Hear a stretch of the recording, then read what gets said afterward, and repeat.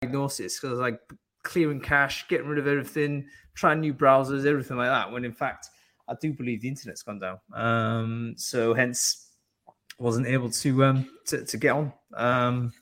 Never mind. C'est la vie. C'est la vie.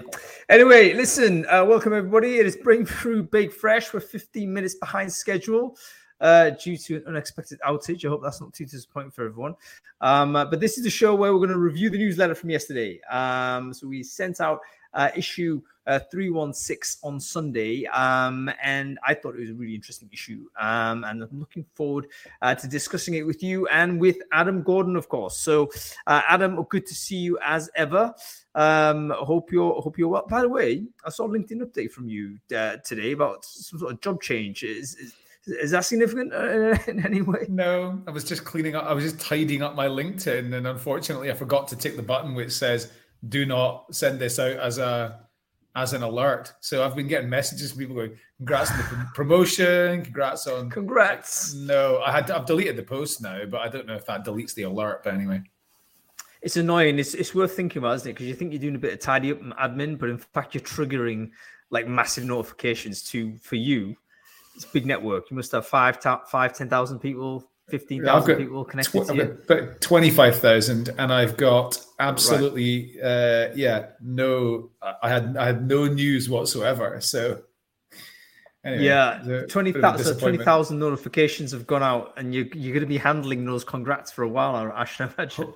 Hopefully, because I've deleted the post, people will stop seeing it.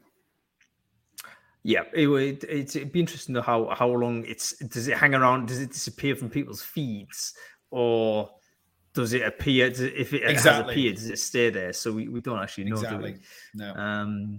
Anyway, we will know because I'll be able to tell you because I had loads of likes and messages and stuff, and I deleted it about 45 minutes ago. So if they all stop, then we know that stops it appearing. Stops the propagation. Indeed. Yes. So, all right. Well, listen, let's get on with it. Let's talk about what happened yesterday. I mean, what did you read, Adam? What was interesting for you, man? So let's start with Deloitte's Gen Z and Millennial 2022 survey. Mm-hmm. Not good reading, to be honest. Like, I mean, I in some ways I'd rather be younger, but in other ways I'm all right with having grown up, in the 90s and 2000s.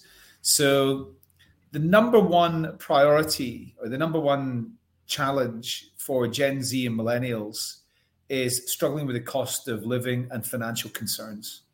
With 29% of Gen Z listing that as their top priority, and 36%, so quite a lot more, of millennials listing that as their top priority. So that was very sad to read, but not unexpected. The Great Resignation is also prompting those people, as it is with, I think, people in every generation, to reassess like how they're working. Sustainability and environmental action is a top priority when considering employers, which is not surprising. We've got a ever-growing group of people who are interested in those things. And, I think people of our generation and the generation before probably shafted the planet a little bit too much, and that's why. And workplace mental health is another big priority for millennials and Gen Z. So, it would be great if it was like all optimistic things rather than things that we need to fix because they're not good enough. But that's the world that we've built so far. Yeah, I think the concern for job security, income security is on everyone's minds. This is Gen Z for sure. But I think that's also escalated as the top priority. I think, did I see it from LinkedIn recently that had similar, basically 12 months or so ago, everyone was talking about, yes, we need this, that, and the other. It was pretty, like employees were pretty aggressive, if you like, in terms of asserting demands. Now it's like, look, we just need to have income security. We're worried about the cost of living. The compensation requirements have to reflect that. And everyone's feeling the squeeze. I mean, you just need to see your gas bill coming in and you recognize it. Or if you go have a coffee, I don't know if you went out there and like just had a basic, I had a coffee and a cake the other day. It cost me £9. And it was like, that's the new normal, mate. You know what I mean? Suddenly, all of the stuff that you thought you had, like you might, even the people that might have felt reasonably well off, now understand that actually the purchasing power of those numbers that you had, of that £1 that you had in your pocket, has gone down significantly. So you need more of those pounds if that's the situation. So you're right. You can connect that Deloitte survey directly with the global talent trends from LinkedIn. And I mean, again, pretty grim reading. So it said workers are bracing themselves for economic downturn. And unfortunately, the UK was top of that list, more so than anybody else. Is anybody surprised? No, I mean, the words that it uses, not so bracing for economic downturn is like the headline, but what the data is actually about is, I think the question something along the lines of, are you positive about the chances of increasing your economic, prosperity? And the UK, I can't remember what the stat was, but it was like minus 14% or something like that. It was the absolute worst. So I think that is a absolute verdict on our political environment, a completely dysfunctional political environment. I mean, you can't look at that and then think. I was saying to a few other people that, in business, it's like, how can you even think about investing in your company when you don't know what the tax situation is? IR35 is a classic example relevant to recruiting. Different in the space of 3 weeks, it was 3 different positions. So it's like, well, if I'm running a business, what am I supposed to do? You actually can't do anything. You have to wait until something is stable and it looks like this is the plan and this is what's going to happen. We still don't know, by the way.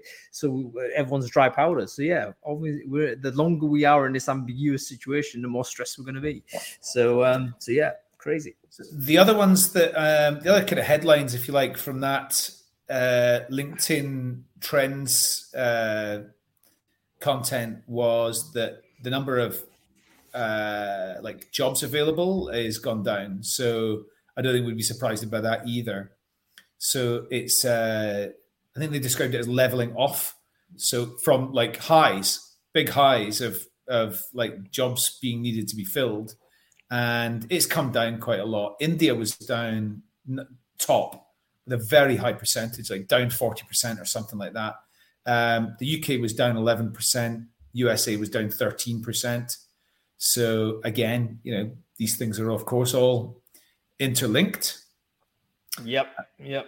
Comp and bends. I have not seen this I can't remember the last time I saw compensation and benefits being listed as the top priority for job seekers. I don't remember that being the case, but that's what it says in this LinkedIn Trends report. And then the desire for remote working is from employees continues to go up, as from employers it continues to go down, and this mismatch is widening. Yep, that's going to be an interesting challenge. There's going to be a very interesting challenge because it's basically combat between sort of the employers, what the employers want. Maybe they're seeing here's an opportunity to pull people back from this actually very inefficient way of running a business. If you're running a hybrid work environment, which most of us are, that's actually very inefficient in terms of operating costs, fixed costs, management overhead. All of that is like very, very expensive. So I can imagine managers starting to say, right, come back to the office and crack that one out, crack that one through, should I say. I beg your pardon. Basically, the employees are saying no. And I can understand the employee side very well, because you've also got to think about commuting costs and stuff like this. If you're going to think about a new job, you're not sure about cost of living. Obviously, you want an upgrade in terms of salary, but if it's just a small upgrade, you've got to be thinking, hang on, I was doing this job at slightly less, but I wasn't commuting in every day. That's, $2-3 grand a year for sure, minimum. Not including, lunch, breakfast and lunch, typically you'll spend out of the office. That's now maybe 20 quid. So yeah, it's like these things are going to impact people's thought process. It's going to be it's going to be tough to see an out of this. This is going to be a real difficult period. I don't think there's any like magic buttons or levers that like Liz Truss and her sidekick Kwarteng thought that they could just press a couple of buttons and pull a couple of levers, and all of a sudden we've got economic growth and everyone's prosperous. There isn't going to be such a thing. We're going to have to write this out, and it's going to take a couple of years. Yeah, I think we're out of bullets. I do think we're out of options. I agree. Like we're at the car's crashed, right? The car has crashed. We've just got to figure out how to best extricate ourselves from the wreckage. That's how I see it right now. But I don't think this is I don't think this is the biggest crash that could be ahead of us. I mean, there's bigger crashes that could be ahead of us when you look at government debt and you look at the aging workforce and you look at all sorts like pensions and all sorts. There's bigger problems than this even. So So what you're saying is we've not only crashed a car, but we'll crash off a cliff and we're slowly going to fall off the cliff. Maybe we've crashed it, hit a tree, and so the car's broken. Like the car's not working, but it's also teetering over the edge of that cliff. Oh my god, it is. And I know it's doom and gloom, folks. And I know everyone's feeling a little bit under the pressure, but you got to have a little bit of gallows humor about it. And the reality of it is, I think there'll be opportunity in and amongst the mess, but it won't be like easy street. It won't a mediocre idea, a mediocre business that's not going to succeed in the way maybe it has over the past 20 years, 10, 15 years for sure. Lots of people have done really more than decently on, not great ideas. I don't think that's happening anymore. It's going to really sharpen the edges of what needs to be done. And from a recruiter point of view, as recruiters, typically we will always have a way to find sort of seams in the marketplace that are still recruiting almost as a result of a recessionary scenario. Yes. There'll be recession-based recruiting requirements because, people want to automate more. That requires certain types of skills in order to get there. People might want to think about, moving labor around in a different way, reorganization, all that type of stuff that requires some sort of recruitment still. So I think that there'll always be work there for us, but perhaps it's going to be of a different sort, and we've just got to be agile with a small a in the dictionary definition of the term. How to spot the opportunity and jump to it. Yeah, I was just going to say, I think you said like there is opportunity in amongst the chaos and whatever. I can't remember the words you said, but like when there are downturns, it does create opportunity. When there's chaos, it creates opportunity. But then I wonder if I'm like from a position of privilege, that is something that's much, much more accessible. So like when you think about your hierarchy of needs, I've got all the basics covered, and I don't need to concern myself about that. So is it much easier for me to go and like take advantage, spend the time looking for the opportunities and then going and doing something to take advantage of them? Yes, it is. So yeah, it's not a wholesale solution. No, and you're absolutely right. The people that win in a situation like this are the ones that have already had some success, and as you say, don't have the day-to-day pressure of paying the bills. Like we know that no one enjoys an increase of gas bills or whatever. No one enjoys seeing that, but it's not going to really materially derail your plans in any way. You can ride that out. That's fine. Whereas other people, that's a showstopper. It's like the current way in which they're operating, that is going to be not tenable. There's another post I was going to put in.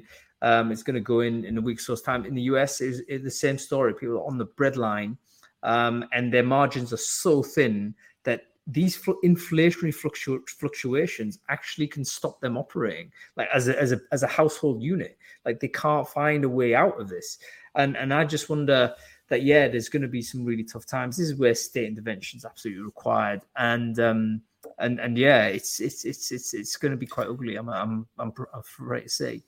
I think we can now with we have enough years of looking at governments making decisions, and there's enough clear evidence in front of our eyes to show that the decisions that many of them have made have been entirely self-serving and have not been medium term, considered with the medium term in mind at all. We are where we are because of government decisions. The US has made many bad ones. The UK has made many bad ones, and lots of countries have.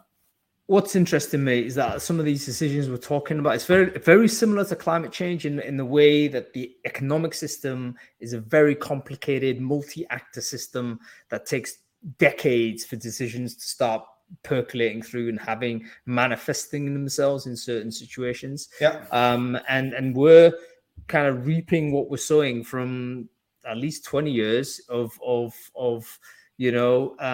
debt-based growth. QE we didn't deal with in great financial crisis. We just printed like trillions, right? Yeah. And just boosted into the economy. We printed trillions again on furlough. We need to do that. Now we're printing trillions again in terms of sort of suppressing gas prices. Obviously, you layer on top global politics, geopolitics, all that kind of stuff as well. Yeah, there's a lot of conditions. There's a lot of conditions that are coming together, which are slightly unnerving. I was watching a program about Benito Mussolini at the weekend, and they've got a new. I don't know if she's called prime minister or president or what, but they have a new premier. Who Benito would probably have approved of very considerably. Well, the harsh reality of it is, I mean, you look at the local politics of it, is that whenever you have like economically tough times, the right wing typically rise up because people, reach for an option, they reach for an answer or a solution. Populism and thrives in this condition. Correct. I can understand it because you're reaching for some sort of change, doesn't matter what it is. We've seen right wingers sort of emerge in political power in a number of countries in Europe. Sweden went right wing. Italy obviously gone right wing. We already have right wing in our country. Hungary, Poland, all of them. So we're at the point where we're looking sort of an economically sort of stressed time, politically go right wing, nationalistic, anti-immigrants. It's going to be countries invading others. Well, maybe this is what it looks like 1930s rewind. I really, really hope not. But there's a lot of conditions. There's a lot of parallels. There is, and you know what? It's beyond the course of the conversation for us to solve it, but it's important we talk about it because we on two levels. Firstly, at a rhetorical level, I think we do need to articulate this because if we're not talking about it, then I think that increases the likelihood of us just somehow ending up in a place. It needs to be debated. It needs to be articulated. And on the second side, for us small folk, so to speak, it kind of makes sense to be aware of these trends so that you could figure out what best options they are. I mean, you got to think what are your best options. So yeah, I hope everyone's enjoying this quite right, Adam. It's a fun show. So chunking it down a couple of levels. One other thing that I forgot to mention in LinkedIn's talent trends was that internal mobility is helping employers to increase retention. That's a slightly obvious kind of statement, but the bit that I thought was really interesting was the top proponents of this are in financial services. They're benefiting the most, banks. And so, good on them. Well done, because there's not an awful lot of things in talent acquisition that they can't do because they're so governed. So, could you imagine them using duck soup or even any of those? Like there's a whole load of different technologies and processes and things that they just can't do because it's heavily regulated. So it's great to hear that one thing they are doing is really over-indexing on internal mobility. So go work for a bank might be, well, maybe not actually, it depends, but at least they're doing that good. It starts. I mean, one of the things that these big changes are gonna have an influence on is the structure of work, structure of businesses. So it is interesting from our narrow focus. If we're looking at company formation, company philosophies, how you interact with labor, all of that is a big part of how this future is going to look like. So yeah, we've got work to do. I've got one more, which is like a kind of pulse report type thing, and then maybe we can talk about a couple of slightly more specific things. So Workable's hiring pulse report was again useful, like snackable content. It's quite straightforward.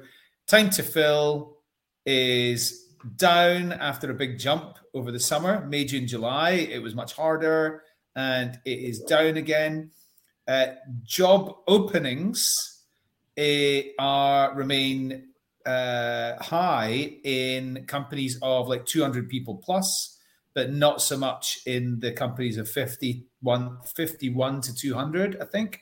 They were down quite a lot. I was surprised to see job openings remained high within those larger companies.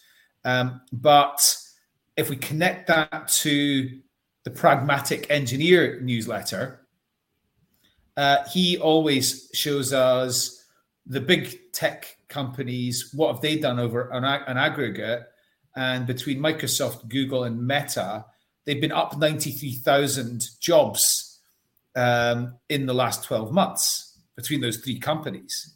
So while there has been like 90,000 from layoffs.fyi, they show 90,000 tech jobs have gone so far this year.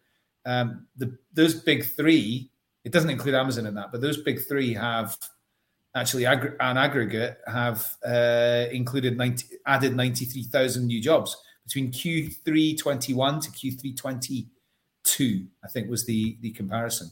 So I'm sorry, I've just meshed a couple of different pieces of brain food there. No, that's important. I mean, basically, I think the message is that these big tech companies do have an outsized impact because of the massive volumes of hiring they typically do within tech. However, that also means if they're going on hiring freeze, that has a huge effect also. And another big sort of bit of news this week is obviously the quarterly earnings reports from these big tech companies, Amazon, Apple, Alphabet, Meta, Microsoft, all of them reported like less than they expected, and that led to stock price crashes and all the rest of it. And that also led to them announcing hiring slowdown, hiring freeze. So the big tech winter is definitely happening there. What that means for smaller tech, it should mean there's more people around because these big tech companies aren't absorbing them all. However, we see a lot of withdrawal of VC money as well. So, it's just basically harder than it was 12, 18 months or so ago, as crazy as that may sound. All I can assume about the 93,000 increase in jobs at Google, Microsoft, and Meta is that is less than had been forecast, because it's still a vast number of increased jobs.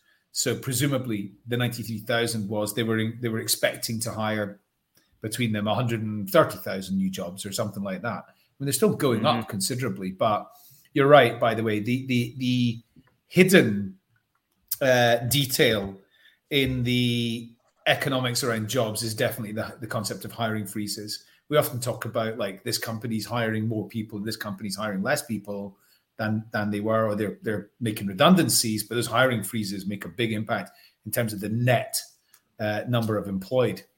Even hiring slowdown, if you've gone from hiring 5,000 to hiring 2,000, there's 3,000 jobs that are not being hired. So that is, a big number, and that's what we're going to see. So tech winter is here. It's going to be interesting to see what happens in the tech recruitment labor market next 12 months, I think. Yeah, just one other point from Workable's post was the number of applicants has been going up, which for each post, which is presumably in direct relation to the number of actual job posts going down. So what that's going to mean is probably less suitable people filling jobs because there's more people wanting the jobs, but there's less jobs available. And no, that's not true. What have I just said? That's not actually correct. I think that's the first time I've gone back on myself on Brainfood, I think, ever. Yeah, that's good that you're able to do that. A lot of people just plow on through, But I think that just means that as we expect, there's more involuntary people on the market. Involuntary job seekers. They're applying more because they can start seeing, oh crap, and I now need a job. Cost of living's gone up. I can't be sort of on my, relax about it. And that is probably the most significant sort of number in that report. That the applicant per vacancy number, and that's going up. So yeah. So I've got two more slightly more lighthearted. Well, yeah, slightly more lighthearted ones from BoolianStrings.com. I'm going to say proof that, but it's like the latest in like 10 years worth of proof that X-ray searching is better than searching. X-ray searching LinkedIn is better than searching within LinkedIn. And what Irene has done is listed all of the different things you might want to search for, like from simple ones like name, job title, current employer, previous employer, skills.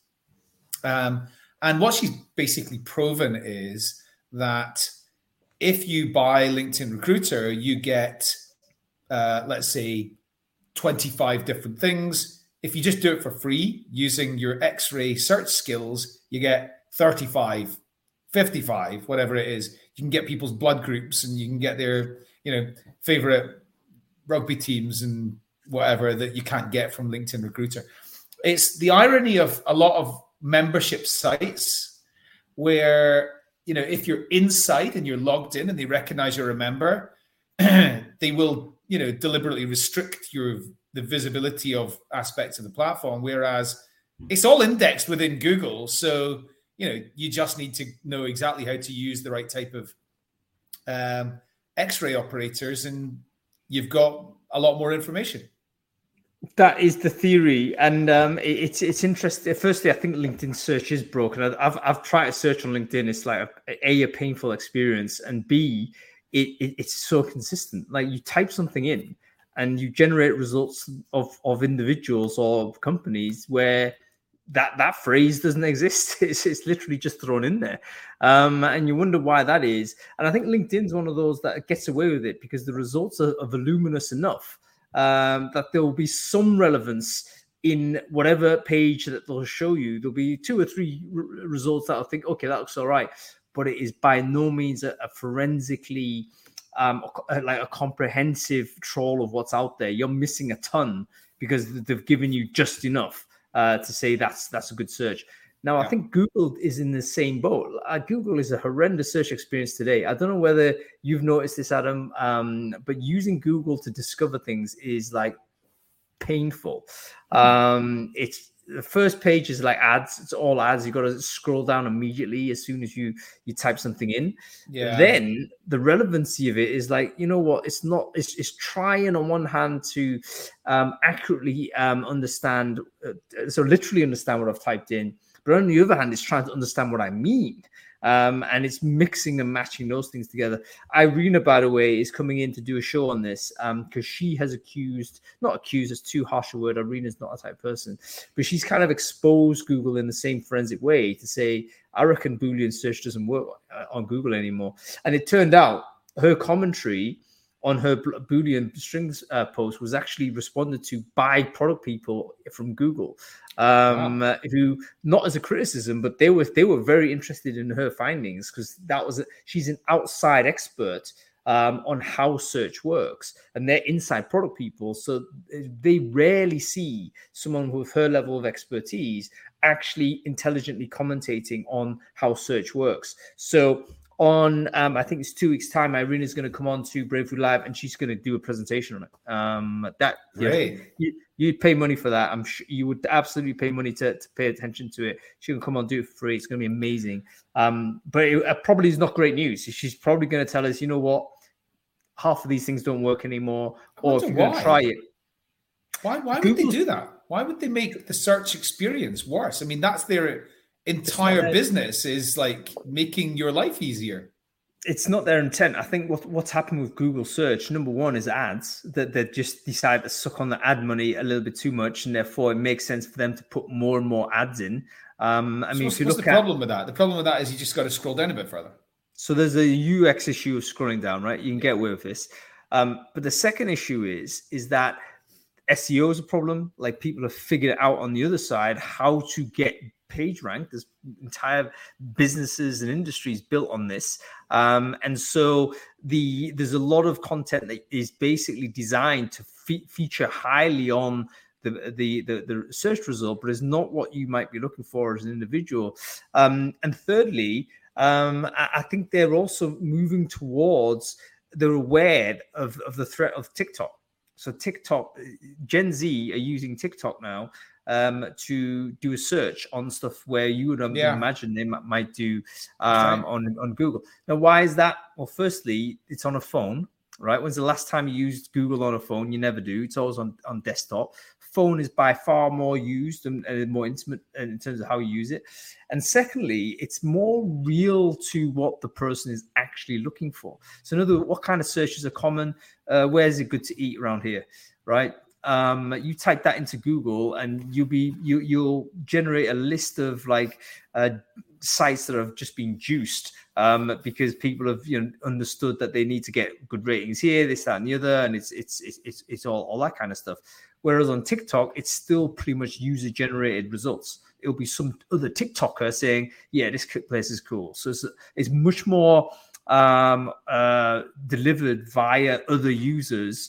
The content and recommendations delivered by other users. Whereas on Google, it's pretty much gained by people who understand how to rank highly. It's gained by ads, people paying money to feature highly. And it's they're in trouble long term with this, which is why they're shifting.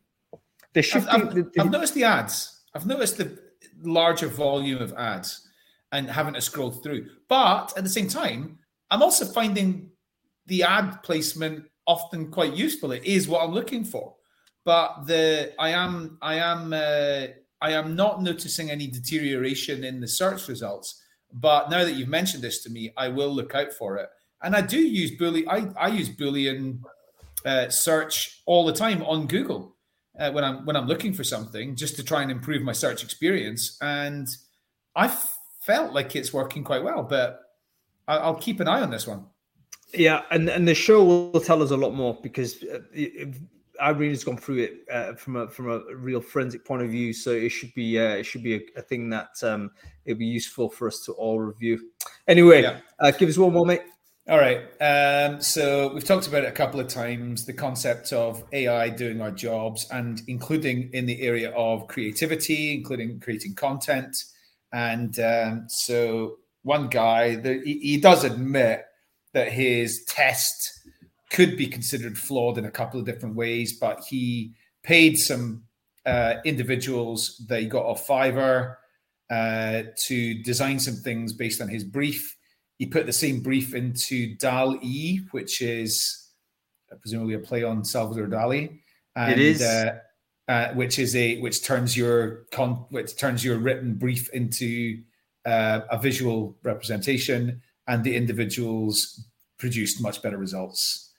So, I don't know if DALL-E's at MVP stage or what DALL-E's claiming to be able to do at this point, but The problem you have with DALL-E is that it's designed to be surrealist as well. so the brief itself was like, I want a visualization of this academic data. So yeah, it's it's a little bit sort of gained in that respect, but we're not far away.